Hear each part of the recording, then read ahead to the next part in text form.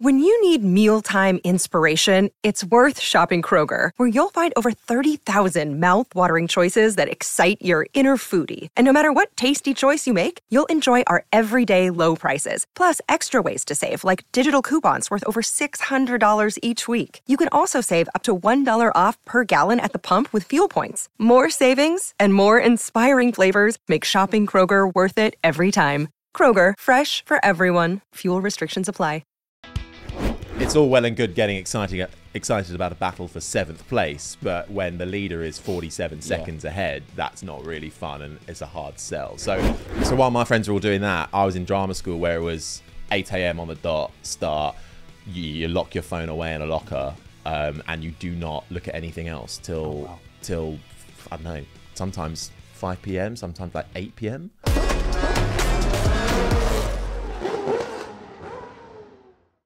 Hello and welcome to On Track GP. I'm Jamie Chambers and today we are so lucky. We have got motorsport broadcaster Harry Benjamin. Harry, how are you? I'm very well. Merry Christmas. And Merry Christmas to you too. Yep, we're coming out on Christmas Day. Super excited. We've got our Christmas jumpers on. Yes. Are you in the Christmas spirit already? I'm trying to be. I did actually go and see a panto the other day, which got me more into the Christmas festivities.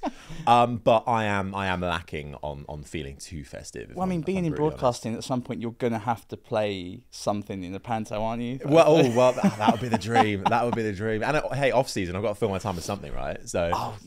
I mean, it's so short, the off season. Yeah, that is the thing. I mean, everyone starts itching for 2024, the immediacy that like the podium at Abu Dhabi's done, and it's like, right, next year, what's happening? Like, what are we gonna do? Yeah. It must be even more hectic for you. You must be like... I mean, it is and it isn't. I think I'm quite good at just switching off and going, no, right, I'm done now. I don't want to think about Formula One brain off for just at least a week, please. But you know, the way the world works now, there's news constantly, even if there's not really any news. There's always something happening, and you've got to keep on top of it. You've just got to know about it. But I think, you know, I think now between Christmas and New Year is a good time where you can literally just switch off. You know, most of the teams aren't working in that little bit in between. You'd hope so. And then it is, you know, launch dates start coming out. Ferrari have already announced. Exactly. It's the 13th, isn't it? Thankfully, it's not Friday, so they've dodged that bit. But I did check. As soon as I saw it was the 13th, I was like, that would set their season up fantastically. But so but then you're straight into launch season, and then before you know it, pre-season testing, and then you're bang straight into it. And next year, longest season ever. So brace yourselves. Record-breaking season. I'm half looking forward to it, half thinking how many times they're going to have to step off a driver for exhaustion. I mean, this is the thing, right? I mean, my worry is more Max Verstappen winning all 24 races. That's my worry. Right, we've won 19 out of 22. I mean, and then they go, oh, we can tidy this up. We know what we did wrong in Singapore. And the other races are races that we've done before. So there's nothing new coming to it in that sense. I mean, you have to take your hat off, first of all, and go, I mean, amazing work. Congratulations. It's the most dominant anyone's ever been. I think you even go back to Schumacher, really.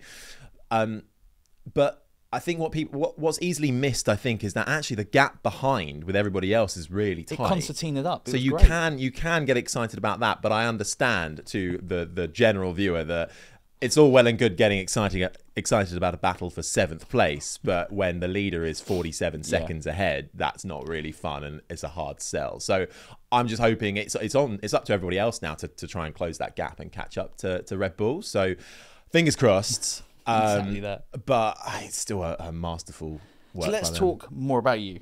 So, right, first things first, how did you get started?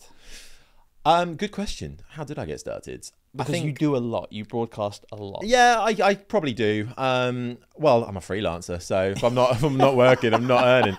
I think I started really properly when I was maybe at school, or laid the foundations at least when I was at school. So maybe about 16, 17 years old, and set up a blog, a motorsport blog, online, and just started writing about Formula One initially. That's awesome. Like stories that interested in me, like random stories that not like mainstream ones, because I was like, oh, you know, they'll be on the BBCs. Just and ignoring Hamilton for a while. Yeah, I was like, let's talk about. At the time, I remember doing stories on like a guy called Charles Peake who used to race for Caterham back in the day, and Marussia, and like, his story, which I just always found those backmarker stories fascinating because they never really got the coverage on the mainstream broadcast. So I was used to like go digging out and find out who those people were. Stories for the underdogs. Yeah, so that that's always felt like that was my niche within the niche that is Formula One. So and then it just sort of progressed from there. And then I was also doing a lot of drama and acting at the time at school, and then I wanted to go to drama school and be an actor. So I didn't bother with like university or anything like that initially, and I was like, I want to go to drama school. So I did all the auditions, and I got into one place and did a foundation there. Then quickly decided that I didn't really want to do drama school. The next step would have been to try and get onto like a 3-year course, but that's very intense. And I also loved doing the broadcasting and the motorsport, and you don't have any other opportunities to do that when you're at a drama school. You do at university. It's a 3-year sort of blanket ban, essentially. Yeah, it's just so, you've got to be so intense with acting. It's hard to train as an actor, and you've got to want it more than anything. And I suppose at the time I probably didn't want it. I wanted to do other things as well, and university appealed because you could get involved in the radio society and the TV, as well as do a bit of drama and acting. So then went off to the university, did a few bits of radio and stuff like that, and it kind of just sort of expanded from there, really. Well, you kind of skirted around one particular part because you went to RADA. I did, yes. How was that? Yeah, it was pretty good. Intense. My friends will laugh because normally I'm straight away to go, well, I did go to RADA. It is a thing, sort of RADA, Central, Lambda. Yeah. So, I mean, for anyone who doesn't know, it's the Royal Academy of Dramatic Art. And it is one of the top drama schools. So, and that was the only one. I auditioned for like 12. Yeah. The only one that not a bad one to be the only one. No, I was like, thank you very much. And I went to the poor school, so you stepped up. Hey, look, I mean, at the end of the day, they're all kind of teaching the same thing. So it's just some have been around longer than others. RADA being one of them. I mean, it was amazing. Like the buildings are great. That the teachers you get are just the knowledge they have and the experience they have is amazing. It is intense though, and to go from actually, it was quite good going from school to drama school because in school, you have a structure. I started at 8:30 in the morning and you finish at 4 o'clock, and you have your lunch and your breaks and whatever. Whereas when you go to university, obviously, all of a sudden it's quite loose schedule. You can turn up to lectures if you want to. It becomes very laissez-faire very quickly. Exactly. Whereas while my friends were all doing that, I was in drama school where it was 8 a.m. on the dot start. You lock your phone away in a locker, and you do not look at anything else till I don't know, sometimes 5 p.m, sometimes like 8 p.m. So hard to depending on how hard you're working, yeah. So it's a lot, and it is great, but again, it comes back to what I was saying. You've got to want it so much more than anything else. Because even when you get to the end of 3 years or whatever, it's still a dogfight to try and sort of make it. So oversaturated at this point. Exactly. Although again, what isn't these days? Yeah. But so I quickly realised. I think I realised at the end of the first week, to be honest, at RADA, I was like, I love it, but this is not for me. And I went to university the year later. And you've been broadcasting since sort of 17 years old, 18 years old.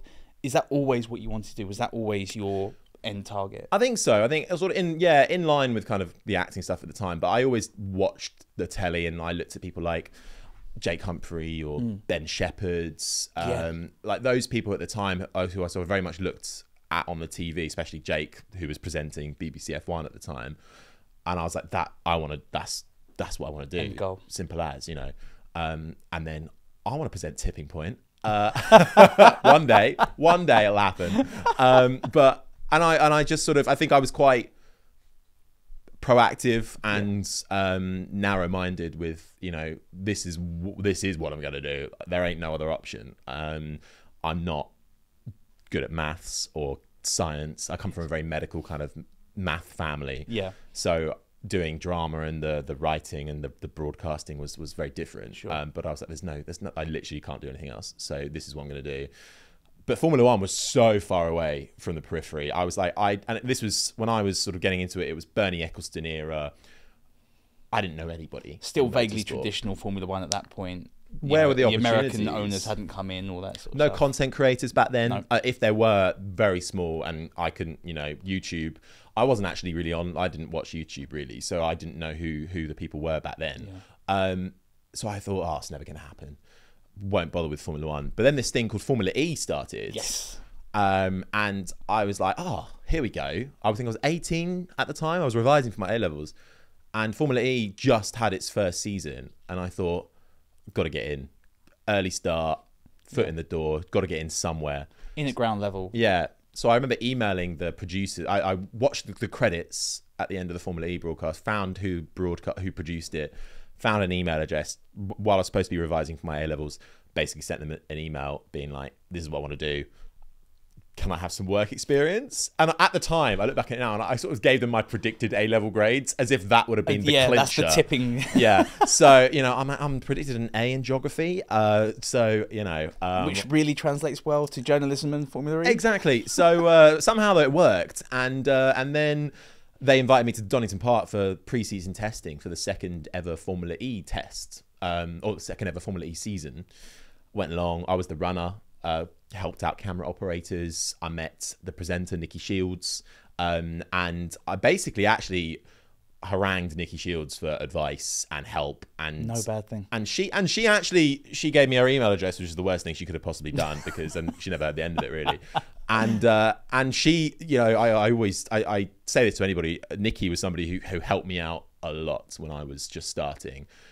And because she got nothing out of it. It's like dark magic, isn't it? Like if you're not behind the curtain, you don't know how anything works. You don't know who to talk to, and you need someone to sort of peer the curtain back a little bit. Yeah, and that's what she did for me, because she obviously took some sort of liking to me. I think she liked the fact that I was quite proactive and I was updating her with stuff I was doing. Awesome. And then eventually she sort of helped introduce me to some people who might be able to help set up some meetings for me with sort of like production companies that did kind of junior motorsport, and then she kind of offered me a job herself. How I used to help her out with like social media bits and that kind of thing, and I even went to some Formula E races with her to help her work on one of her shows, and she kind of became a bit of a mentor at the time. So she was a massive help. So doing that Formula E Donington test was probably the best thing ever, because although on the day I was just milling around, and you look back at the Formula E cars back then, and they were very interesting.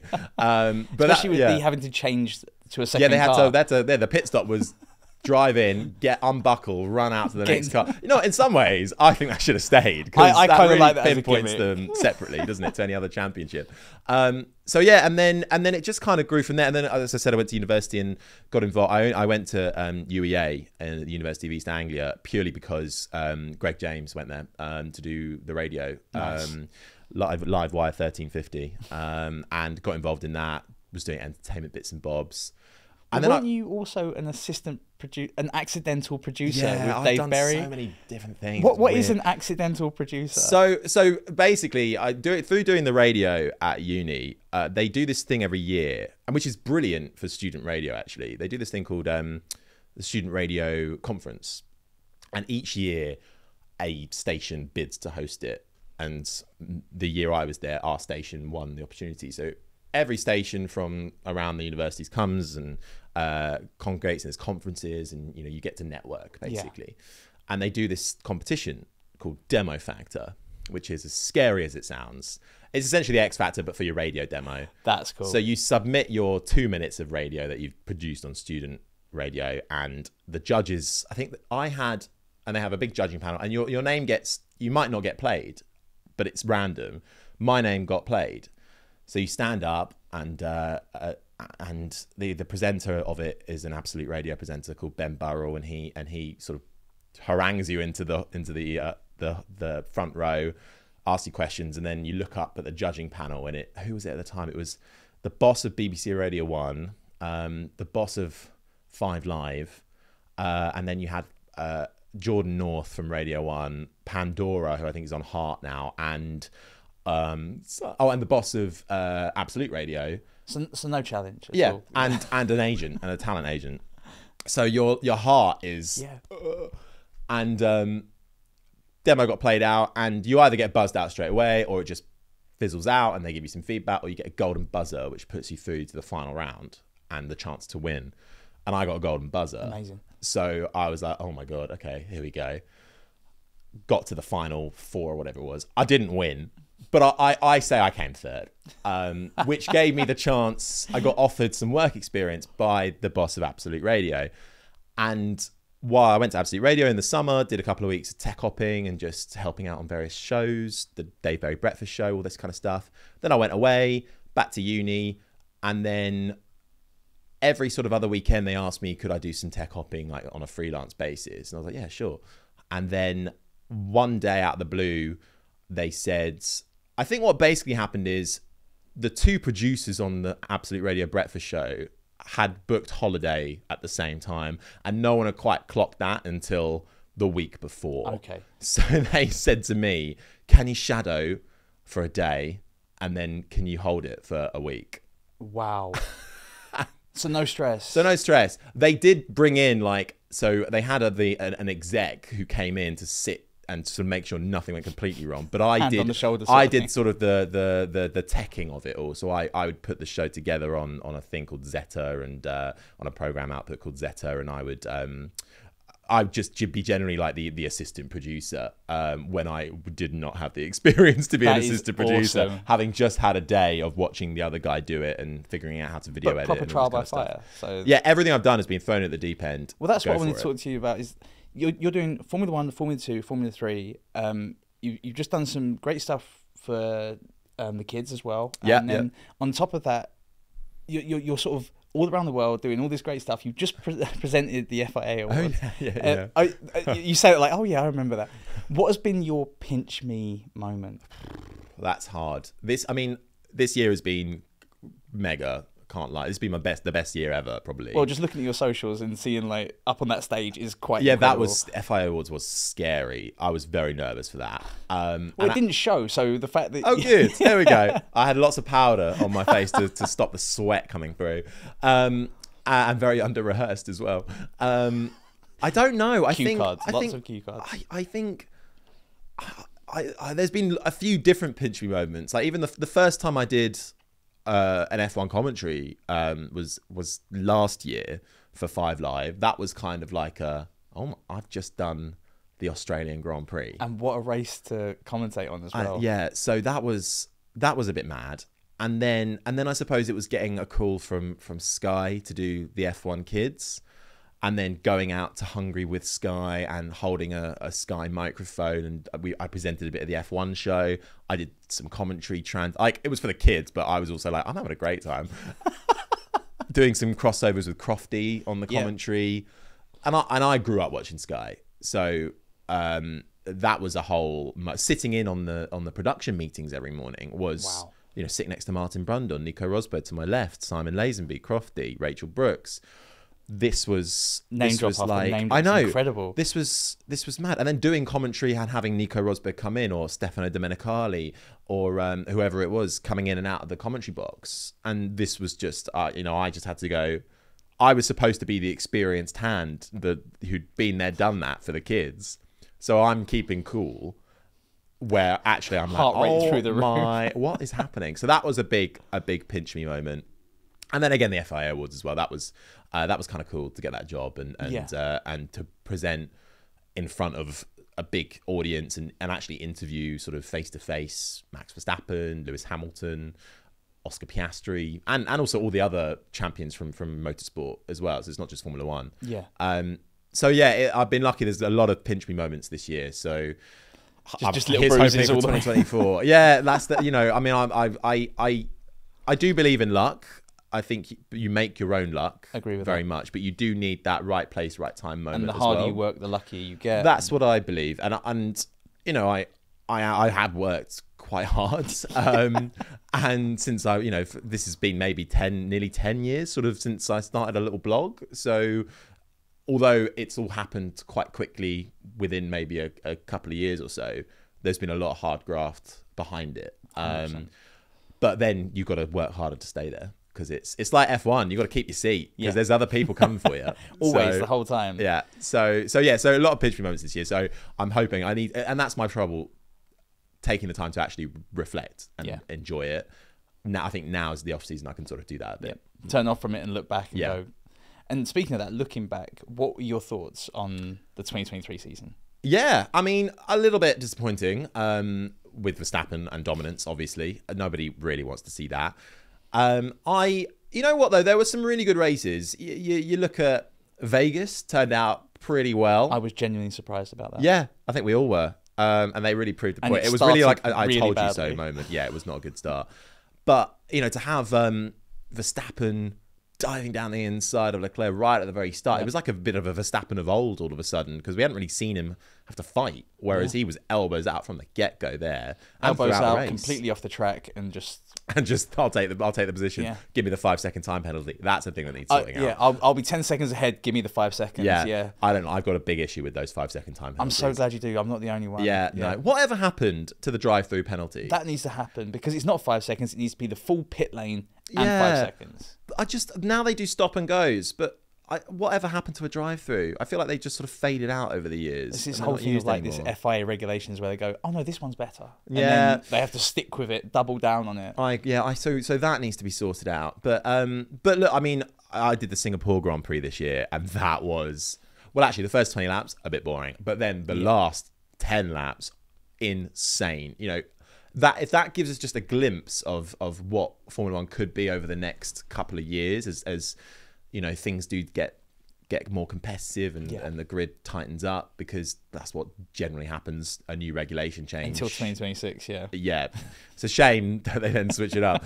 So you wonder what happened if they kept the ones from 2021, 22. But less said about that, the better. Yes. But so there've been glimpses of some really good racing this year, and to see like Carlos Sainz and Charles Leclerc fighting as hard as they did in Monza together, two Ferraris getting that close. I haven't seen that in a long time. That's my only concern, is that we seem to get a lot of infighting going on. A lot of Mercedes versus Mercedes, Ferrari versus Ferrari. Who do you think is going to be taking the challenge to Red Bull next year? I mean, well, if it's not Mercedes, something terrible's gone wrong for them. You know what? I don't want to jump on the Ferrari hype train that everybody and they themselves jump on every year. But you know what? If there was a few reliability issues they had this year as well, which if they can iron those out, they've got a really strong driver lineup. I mean, a lot of those teams do. I mean, Hamilton and Russell are pretty strong. Russell had a bad year. Which is ironic because he got himself in some great positions. Yeah, and a bit of bad luck as well, but compared to his first year with Mercedes, it was not night and day. But I think with a Ferrari, you've got Leclerc, who is the faster driver, but Sainz is smart, and Singapore showed that. And so I think what Carlos Sainz lacks in maybe out in raw pace, he makes up for in sort of strategic mindset. I mean, Leclerc's not an idiot either, but I think that's where Sainz really comes into his own a bit And more. certainly consistency over 60 laps. Oh, God, absolutely. So I think those two as a pairing could really, if they got the right car underneath them, could really be a force for Ferrari and to be reckoned with. Not Haas or Alpine. I mean, I would love to see a Haas up there. Give me, you know what? Hulkenberg over one lap. He's been what a good year for him. On Haas, I know I think it was like a LinkedIn article I read or something, but they are probably the most relatable driver lineup on the grid because they're both dads. They've both been away, come back, balancing family life. They kind of had this, I don't really care anymore. Like, I've done my bit. If I get sacked, I get sacked. I've had a pretty good career. I love that vibe from both of them. Yeah. I think I rate Magnussen as well. I think he's had a bit of a rough year in comparison to Hulkenberg, obviously. But I really like those two. And they have been up there before in the top 5. I just wish they could be there more consistently. They're both genuinely good drivers. That's the thing. And if that Haas car was slightly less of a tractor, I think it would certainly do something. Well, I think now next year will be the first year we see the MoneyGram money working. Well, especially with MoneyGram blazoned everywhere across. Well, exactly that. So I think that's hopefully then they'll be able to utilise that and have a good package. But Haas's problem has always been development throughout the year. So they start off strong and they just get worse and worse. So that'll be interesting. And you mentioned Alpine as well. I read the other day that they're redoing that entire car for next year, trying to sort that out. But More- they have an engine deficit More Ryan issue. Reynolds money. Well, exactly. You know, they just secured that $200 million. Incredible. But they have an engine deficit issue, which they're just going to have to sort of manage until And it always 2026. seems to be that they fix the engine, then the aerodynamics is wrong. They get the aerodynamics right, the floor and the ground effect is wrong. It's a recurring problem. Yeah, I mean, and again, great lineup. Gasly and Ocon, they've been pretty nip and tuck this Both year. got podiums. And you forget, though, that they did get podiums, right? I think people have to keep dragging that up just to avoid talking about Verstappen, Perez, and Sainz. Kind of. And I don't know. Alpine's a funny one.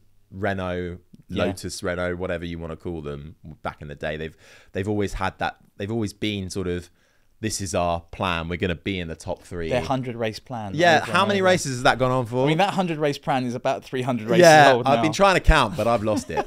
So this is the thing, right? That 100-race plan has been going on for about 10 years. That was Kimi Raikkonen era, so that's quite a long time. And actually, they were doing all right then. So I hope that Alpine can bring their name, because they were kind of in no man's land this year. They were right in the middle of the constructors on their own, adrift from McLaren and Aston Martin, but ahead of that weird Alfa middle ground that Romeos and the doesn't Williams. quite work. No. You're neither bad nor good. Yeah. So big question.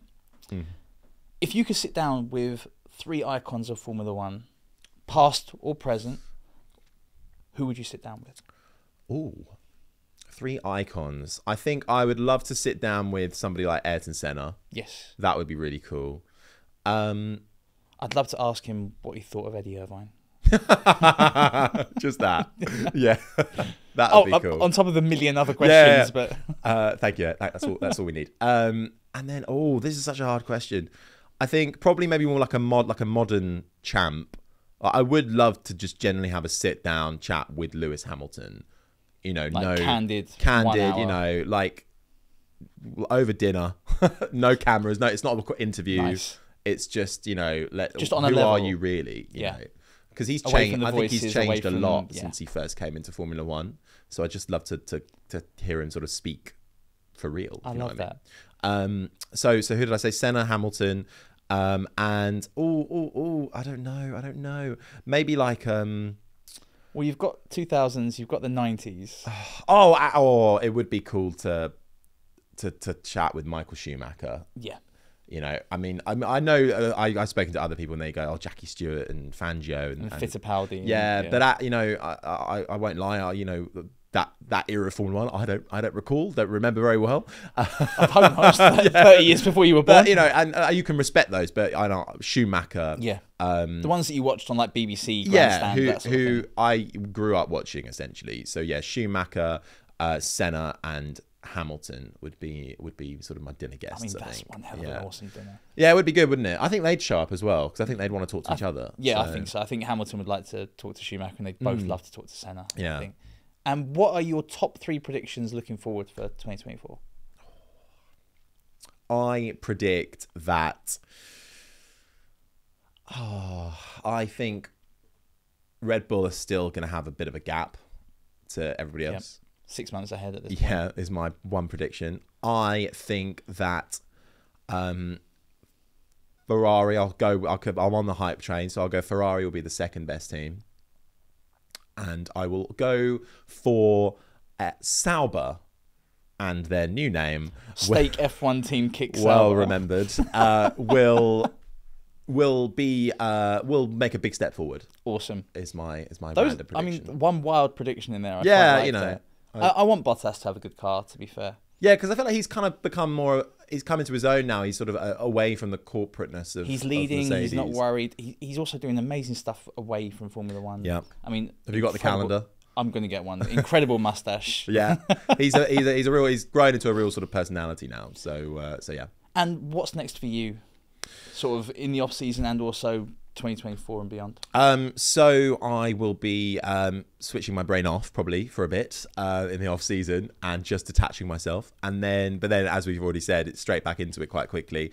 I should be doing some more races for 5 Live next year, which would be cool. Awesome. And you're enjoying that? Yeah. You know, it is, and radio commentary is really hard. So Are you like me? Did you used to have the radio commentary with the TV on?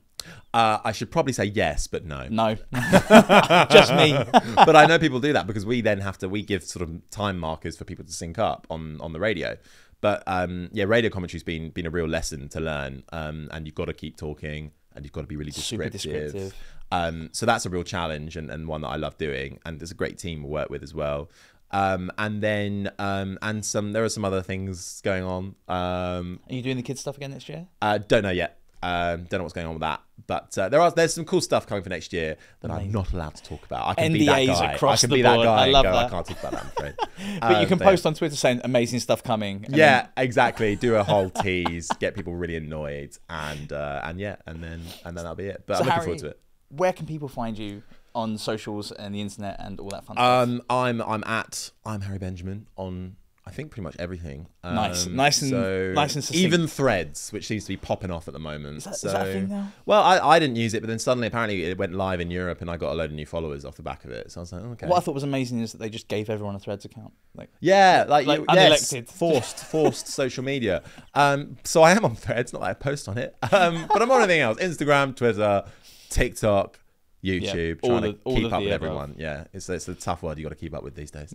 Harry, thank you so much. You've been genuinely awesome. Oh, thank you very much for having me. It's been a pleasure. It's been absolutely fantastic, and maybe your predictions will come true. Who knows? I kind of want Bottas at the front a little bit. I think I would pay good money for that. Yeah, 100%. Well, that has been On Track GP and our chat with Harry Benjamin. Merry Christmas, guys, and we will see you in the new year. Bye bye.